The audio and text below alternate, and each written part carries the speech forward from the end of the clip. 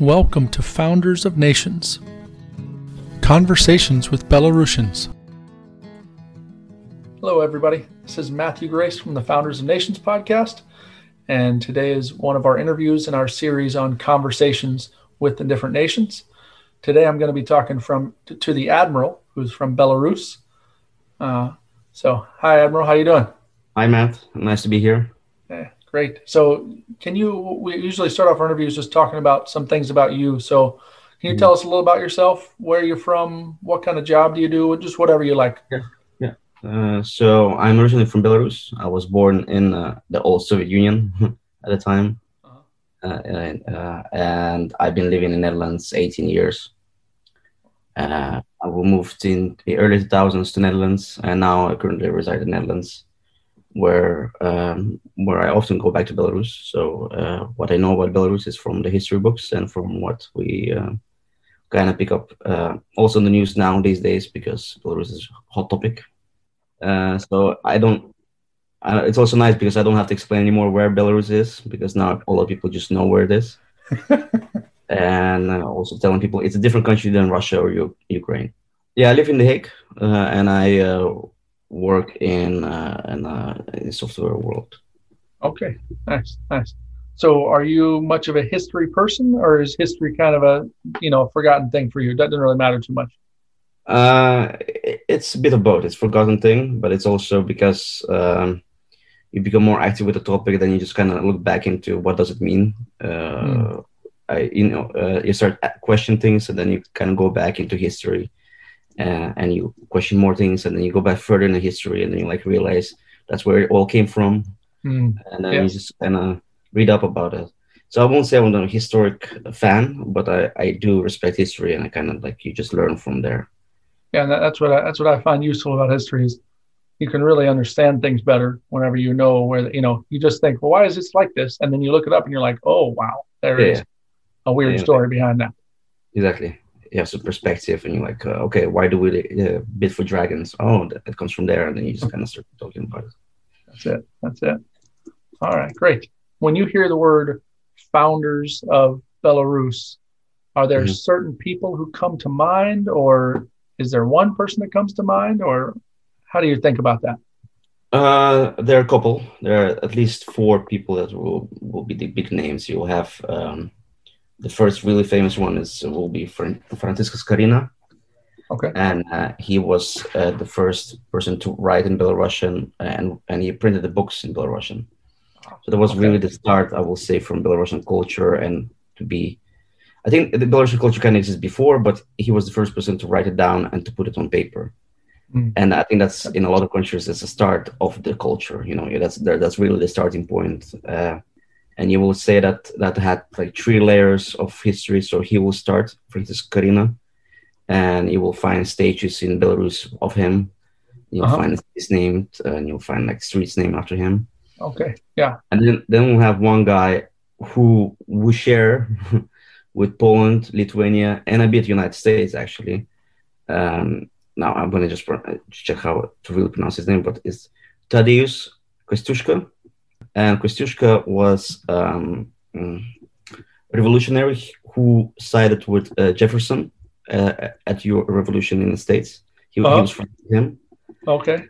And he was a very high skilled military man from Poland who came and helped Jefferson and helped the Revolutionary War in the United States at the time. Okay. And after the war, he came back to Poland to find Poland being taken by Russian Empire. So he kind of started well, I don't like this. And he started the uprising against the Russian Empire, which kind of found place in Belarus and Lithuania. So he was kind of seen as this guy. He was the first revolutionary against the Russian Empire. The Russian Empire was huge. It's at the time. And there is small Poland trying to beat up the big Russian Empire. So Kościuszko is, I think, we also have statues of him in Belarus, and he is quite regarded as this revolutionary person. But Poland is also there. It's our guy. Lithuania is also thinking it's our guy. So I think could be discussion if you ever do about Poland and Lithuania. He will probably come up as well. Oh yeah. Well, Belarus is in the B's, and Lithuania and Poland. I'm going in alphabetical order, so you've got first shot here. Yeah, Lithuania and Poland are like 5 years away. yeah. Well, we kind of claim him, but we're not. I think Poland said he's the most famous Pole. I think they had like the Poland even of this guy. There's like mountains named after him. There's things. So Kostyuszka is a big guy. And then after Kostyuszka, so that was 18th century. And then you'll go to 19th century, where 1860s. You have another writer, Kalinowski. And Kalinowski will be Konstantin Kalinowski is a writer. He wrote in Belarusian, and there was another uprising in Poland, Lithuania, and Belarus. So in the history of Belarus, we were a kingdom with Poland and Lithuania and Belarus. So that was a kingdom, that was unity. So then we always kind of have the similar history until early 20th century. So we kind of share a lot of people who are heroes. And Kalinowski will be this another writer who actually went against Russian Empire as well. And it was this uprising in the 1860s, and he was always saying like Belarus should be independent. If this uprising succeeds, Belarus should be independent, Lithuania should be independent, and Poland should be independent. So that was like very radical thought at the time. Like, independence, what? No, we want to be a big kingdom. Well, that uprising didn't work either. Russian Empire crushed it and then sent people to Siberia. Before the gulags, I think there's a famous painting of people walking to Siberia, and it's like imagine walking from Poland to Siberia. It's like days and days. Yeah, I would think it's probably a couple months, maybe more than a couple months. That's super far. So that's, and then so another writers will be Jakub Kolas and Janko Kupala. And I've heard his name a few times in my interviews. Yeah, Jakub Kolas and Janko Kupala is like so they were after Kalinowski. Kalinowski was before, and after him were these two, and Maxim Bogdanovich. So there's three guys who will go around the First World War. So they were writing in Belarusian. They were kind of Belarusian partisans going against the Russian Empire, saying, we want to be our own language, we want to have our own alphabet, we want to have our own things. So I think those five names you will go by most in Belarus. So it will be Skarina, Kostyuszka, Kalinowski, Janko Kupala, and Jakub Kolas. And Maxim Bogdanovich will be not far. I will say Bogdanovich will be also quite a name that people will recognize, be like, yes, it's a writer or no. Gotcha. Okay. So out of those five, do you have a favorite that's kind of your favorite person there? Not necessarily that you think is the most important, but just your favorite character. Yeah. I think I'll go into the first one and let's say the last one, Skarina, Francisco Skarina. Okay. Uh-huh. So he was born in 15th century. So, between him and Kostyuszka, there were like 200 years, 300 years difference in time. So in that time, there was nothing going on. And I will say, so Francisco Skarina is quite important. He wrote in Belarusian, he printed books. He was this educated person, and he can actually prove that he's Belarusian because he was born in what is Belarus then and now. So there is no discussion like with Kostyuszka, who is our guy. Yeah, I see. He was lived in Belarus, then he moved to Vilnius, and he moved back to Belarus, and he is a big guy. And we have if you look up in Minsk, we have a huge statue of him. Even Francisco Skarina is like this guy with a Bible. He printed Bibles in the beginning. He printed Bible in Belarusian. It's like the first thing he did. So he will be like a big guy. Then Jakub Kolas. Jakub Kolas and Kupala both were Soviet writers. Jakub Kolas will be a guy that people just recognize the name. That is a name that you just know. How do you spell that? Jakub Kolas. Jakub Kolas. Okay, gotcha. His writings often include love to the language of Belarusian language. So he was always trying to preserve the language, just being like showing, how poetic the language sounds, how nice the language sounds, and he just kind of he declared love to the language, which is quite beautiful, I think. So I think those two will be like my my idea of like the most famous two names. Good.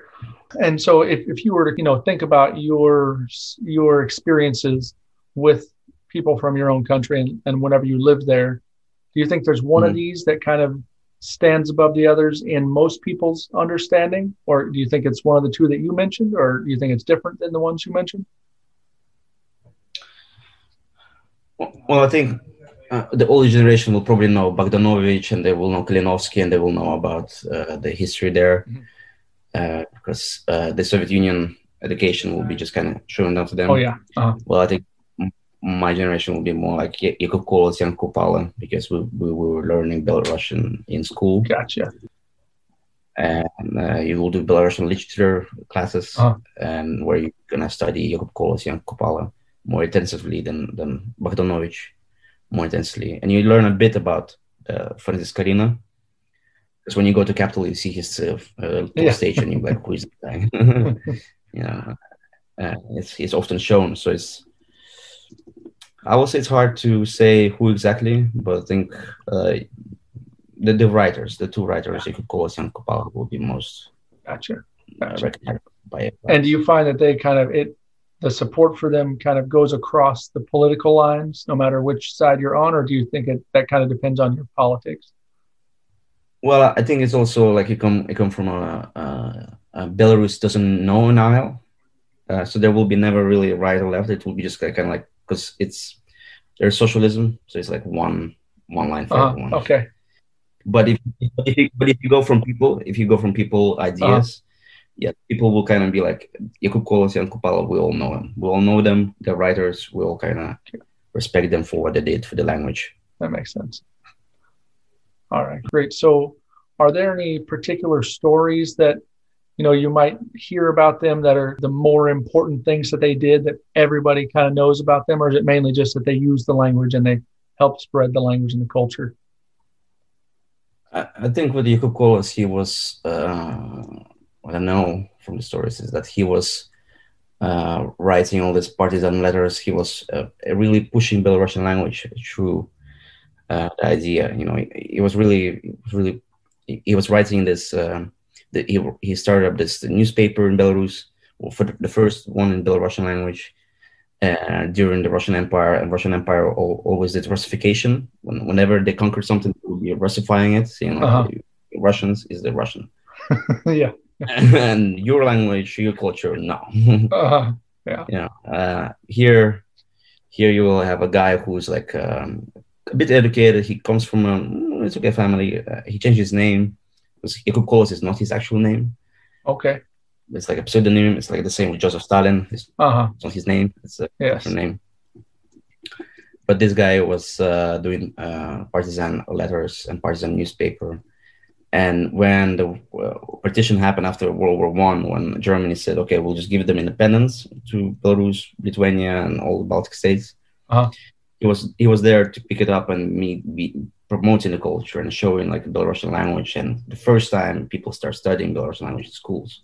Gotcha. So I think that was a quite interesting time to be really going through, surviving the World War I, which was quite epic in Belarus, and all the battles. And he survived that, and then you start promoting language. Then the communists came, and then they kind of said, okay, you can have your own language, but not really. But okay, maybe we don't know yet. We'll figure out. So it was interesting times, I think. Basically, in 10 years, he went from being in Russian Empire to be own country to be again a part of something throughout the World War. In all time of 10 years, at a time, it feels like a lot of events just happened there. Gotcha. So, I mean, he's a pretty recent person then. Yeah. So there wouldn't be necessarily, some. So, for instance, have you heard of Skanderbeg in Albania? So Skanderbeg is this like epic figure in Albanian history. He fought against the Ottomans way back in forever ago, and he somehow like managed to hold the Ottomans away from Albania for like 25 years. This huge empire and this little country. Yeah.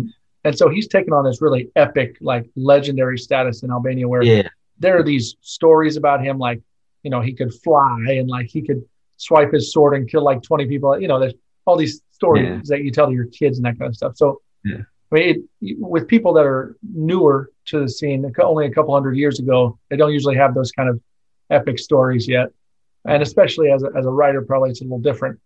But are there things that people tell their children about these figures that, they're like, oh, well, he did this and you should be like him or something like that? Or does that not really enter in the equation usually? No, it doesn't really. It doesn't really go into equation. I think the folklore was quite easy. It was about the witches in the area. It was okay. It wasn't. It wasn't. It will never really involved things like flying or being like beating the evil Russian Empire or beating an evil Polish Empire or like whichever you will fight. So so most of the folklore is kind of separated from the nation. Yeah, I think maybe with Kostyuszka you will have some stories, but I believe that will be more Poland thing than Belarus. Gotcha. He was a guy who fought in the revolutions in States and Europe and like been a big deal. Yeah. Okay. Good. All right. So you talked about how they made a pretty big contribution to the culture because he kept pushing the language and kind of pushing for this identity of what it means to be from Belarus. So are there any other things that he did that stand out, or is that, I know that's the most important, but are there other things secondarily that he did? The right Jakub Kolas or anyone. Yeah, whichever one you want to talk about, it's okay with me. I think with Skarina, he was promoting the Belarusian actually Belarusianism. So he was, I think, the first one to really be like, guys, have some love for the language around you, because I think that was at the time not very necessary. You just you'll have Polish language, you have the Polish culture, you have the Russian culture, and you will not have at the time really what does it mean to be Belarusian. Yes. Yeah. So even besides him printing books and being like this big book person, I think it's quite important on a side what he was doing. Gotcha. Okay, so when you think about these founders that you said were kind of your favorites, what kind of feelings do you have about them? Do you feel, like you can kind of relate to them, or do you feel like they're far away, or how do you feel about them whenever you think about them?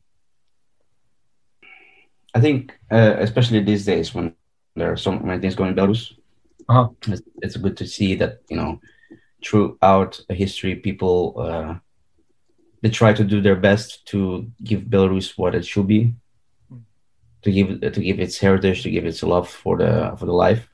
Yes. They basically gave their lives. Like Krenovsky gave his life, Kostyuszka gave his life. A few writers were very oppressed, and were still doing their things to promote the Belarusian heritage. Yes. And right now, with the protests in Belarus and the first real question, what does it mean to be Belarusian, comes up. You kind of think of those people and you be like, okay, they stood for that. Yes. We have the ornaments. People sew things because people were not literate, so they will sew things. And by color and by emblem, you will show where you're from which area. I see. Okay. You will sew like white and red, and that will be the Belarusian emblem. So it will have different colors. Like Ukraine will have yellow and blue. And then you kind of see, okay, you Ukrainian or you Belarusian based on this ornament. Interesting. Okay, I didn't know about that. And I'll send you an article so you can read about the ornaments. It's quite interesting. And because people were not educated, that was their way of communicating. They will just kind of make tapestries, really big tapestries showing culture. And I think these people will always promoting that, even in a hidden way. It will be tapestry. You don't know what it means, but the Russian people will know. Be like, oh, okay, that kind of means that. I see. And right now there's big protest and pro-government and anti-government. Yes. And pro-government is like this other flag, there's other colors. But it's clearly that they don't understand the history, because if they understood the history or read a bit, you will know the color of the Belarusian people is white and red. I see. And white, and not the green, red, and some other color that is right now. Gotcha. I think if they understood history, they will be more advanced and claim to this is what it means to be Belarusian. And it's such a new nation that doesn't really had much culture, but now it understands more culture. It believes in being independent. That it kind of means something. Yeah, that makes sense. Do you think their characteristics and their personality have kind of become a big topic of like the story around them? So, for instance, with George Washington, there's a story about, it's not true probably, but he chopped down a cherry tree. But then because he was so honest, he told his parents he did it. And even though he knew he was going to get punished, he still told his parents he did it. And so there's just like trying to, push this characteristic of George Washington on our country, or different things. So are there these characteristics of these people that kind of become virtues in your country now? Or yeah, well, I think that if you go back to Jakub Kolas and Kupala, they were kind of like partisans. So they were in the enemy ground and they were doing their thing. And then that kind of became a virtue of Belarusian people, just to be like always fighting the oppression. Gotcha. And to be like, we'll do a small thing here, but it has a big effect. So we'll have like, like Jakub Kolas, he made this newspaper. It's a small thing at a time, but eventually it was small partisan things. And that kind of grew in that thing. And then during World War II, partisans became very well known in Belarus, where they were just hiding in the forests and the swamps, and they were destroying the German cars or like German vehicles to stop their movements. Yes. And I think it's this small virtue of partisan, like being like under oppression yet doing something. Yes. I think that kind of came over. That is I will say something that we know. That's good. Anything else you can think of along these lines for these guys that you'd like to talk about, or stories, or how they've affected your culture? I think as a country, we never really had enough time to really process them and to really show the love to them, because we have a dictator who kind of just said that we're Soviets, and he doesn't really get into the history, and he never really got into history, and then he was just kind of promoting Russian side. I see. But now I think with the opposition, being in opposition and learning about your things, a lot of people start to understand, okay, we have history, we have these important people, and we have to show their love to them, either via culture, promoting the works of the writers that I said, Bogdanovich, Jakub Kolas, Jan Kupala, Karatkevich, Bulkov. There's a couple of writers that everybody can should know, and Bogdanovich one was very famous. There was during the Stalin oppression years, there was in the year 38, 39, and they gathered the Belarusian elite intelligence, and it was mostly writers, because they were the one promoting the Belarusian language. Yes. They were all shot by Stalin. Oh, man. So it was like the night of the dead poets that we know this. Now we know. So I think it's just like to look. Now we understand what happened, and now we're kind of being more like, oh, this happened, this happened, this happened, and you'd be like, oh, then we kind of should promote more of his works, because he was a writer that got killed, Bogdanovich, for example, and you try to honor them in a way. So I think it's like rebirth of the culture and more appreciation for what they did at the time. So we're going through Belarusian people going through oppression right now through tyrannical leader. It's difficult to think about what it was like to be under that Iron Curtain and to be dealing with all of Stalin's stuff. It just sounds crazy. Yeah, it's quite crazy. And then you had the World War II, and then during World War II, you had Stalin killing Belarusians, and you had the Germans killing Belarusians, and it was just like, it's crazy. You will be like, who do you trust? And you cannot trust anyone. You'll be like, maybe I should go on the German side just in case, and I run away. Before World War II, 1 in every 4 is a Jew in Belarus, and then we have quite a big Jewish population. Yeah, and 25%, 30% of people died in Belarus. Wow, there was like annihilation of everything what Belarus is like, all the castles by the Stalin regime, because they were just burning everything so the Germans couldn't get anything, or the Germans flattening the whole Belarus like into nothingness. And then putting concentration camps, sending people to concentration camps.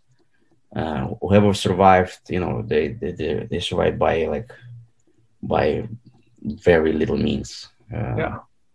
So I think Belarusian culture has its shocks and ups and downs, and that was the lowest down, just to be in between those two terrible places. Exactly. Yeah, so I think that phase, and before that, all the writers dead, and Belarusian country destroyed. No real place to look at, to see the culture. You just have now the books to go by, which were preserved. Yeah, that's good at least. Well, so is there anything else that you'd like to say that you'd like people to know about Belarus, or any shout outs you want to give to anybody?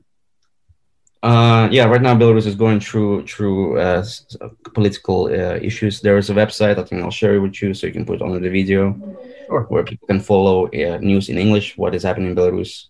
Okay. And it's all going to be there. You can read about it. I don't need to say extra things. Yeah, it's quite tyrannical what this government is doing. And if you just share the website, that will be great, so people can have an idea of how tyrannical the president got. Let's say last week he jailed a Holocaust survivor for because she went protesting against him. Oh yeah, that's not going to make you real good friends. No, like this person survived Hitler, and she will survive you. Yeah, for sure. I think if people can just go in this video and be more aware of what's happening in Belarus, that will be already quite a good shout to that. Good.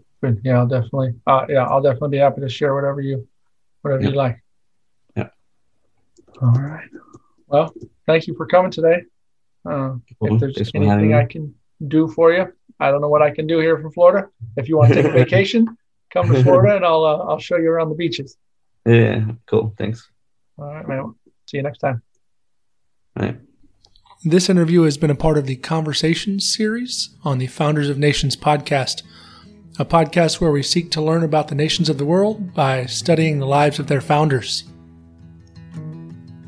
You can find us on Facebook or Twitter or Instagram, TikTok, wherever you like, or you can go to our website, www.lang4life.com/founders.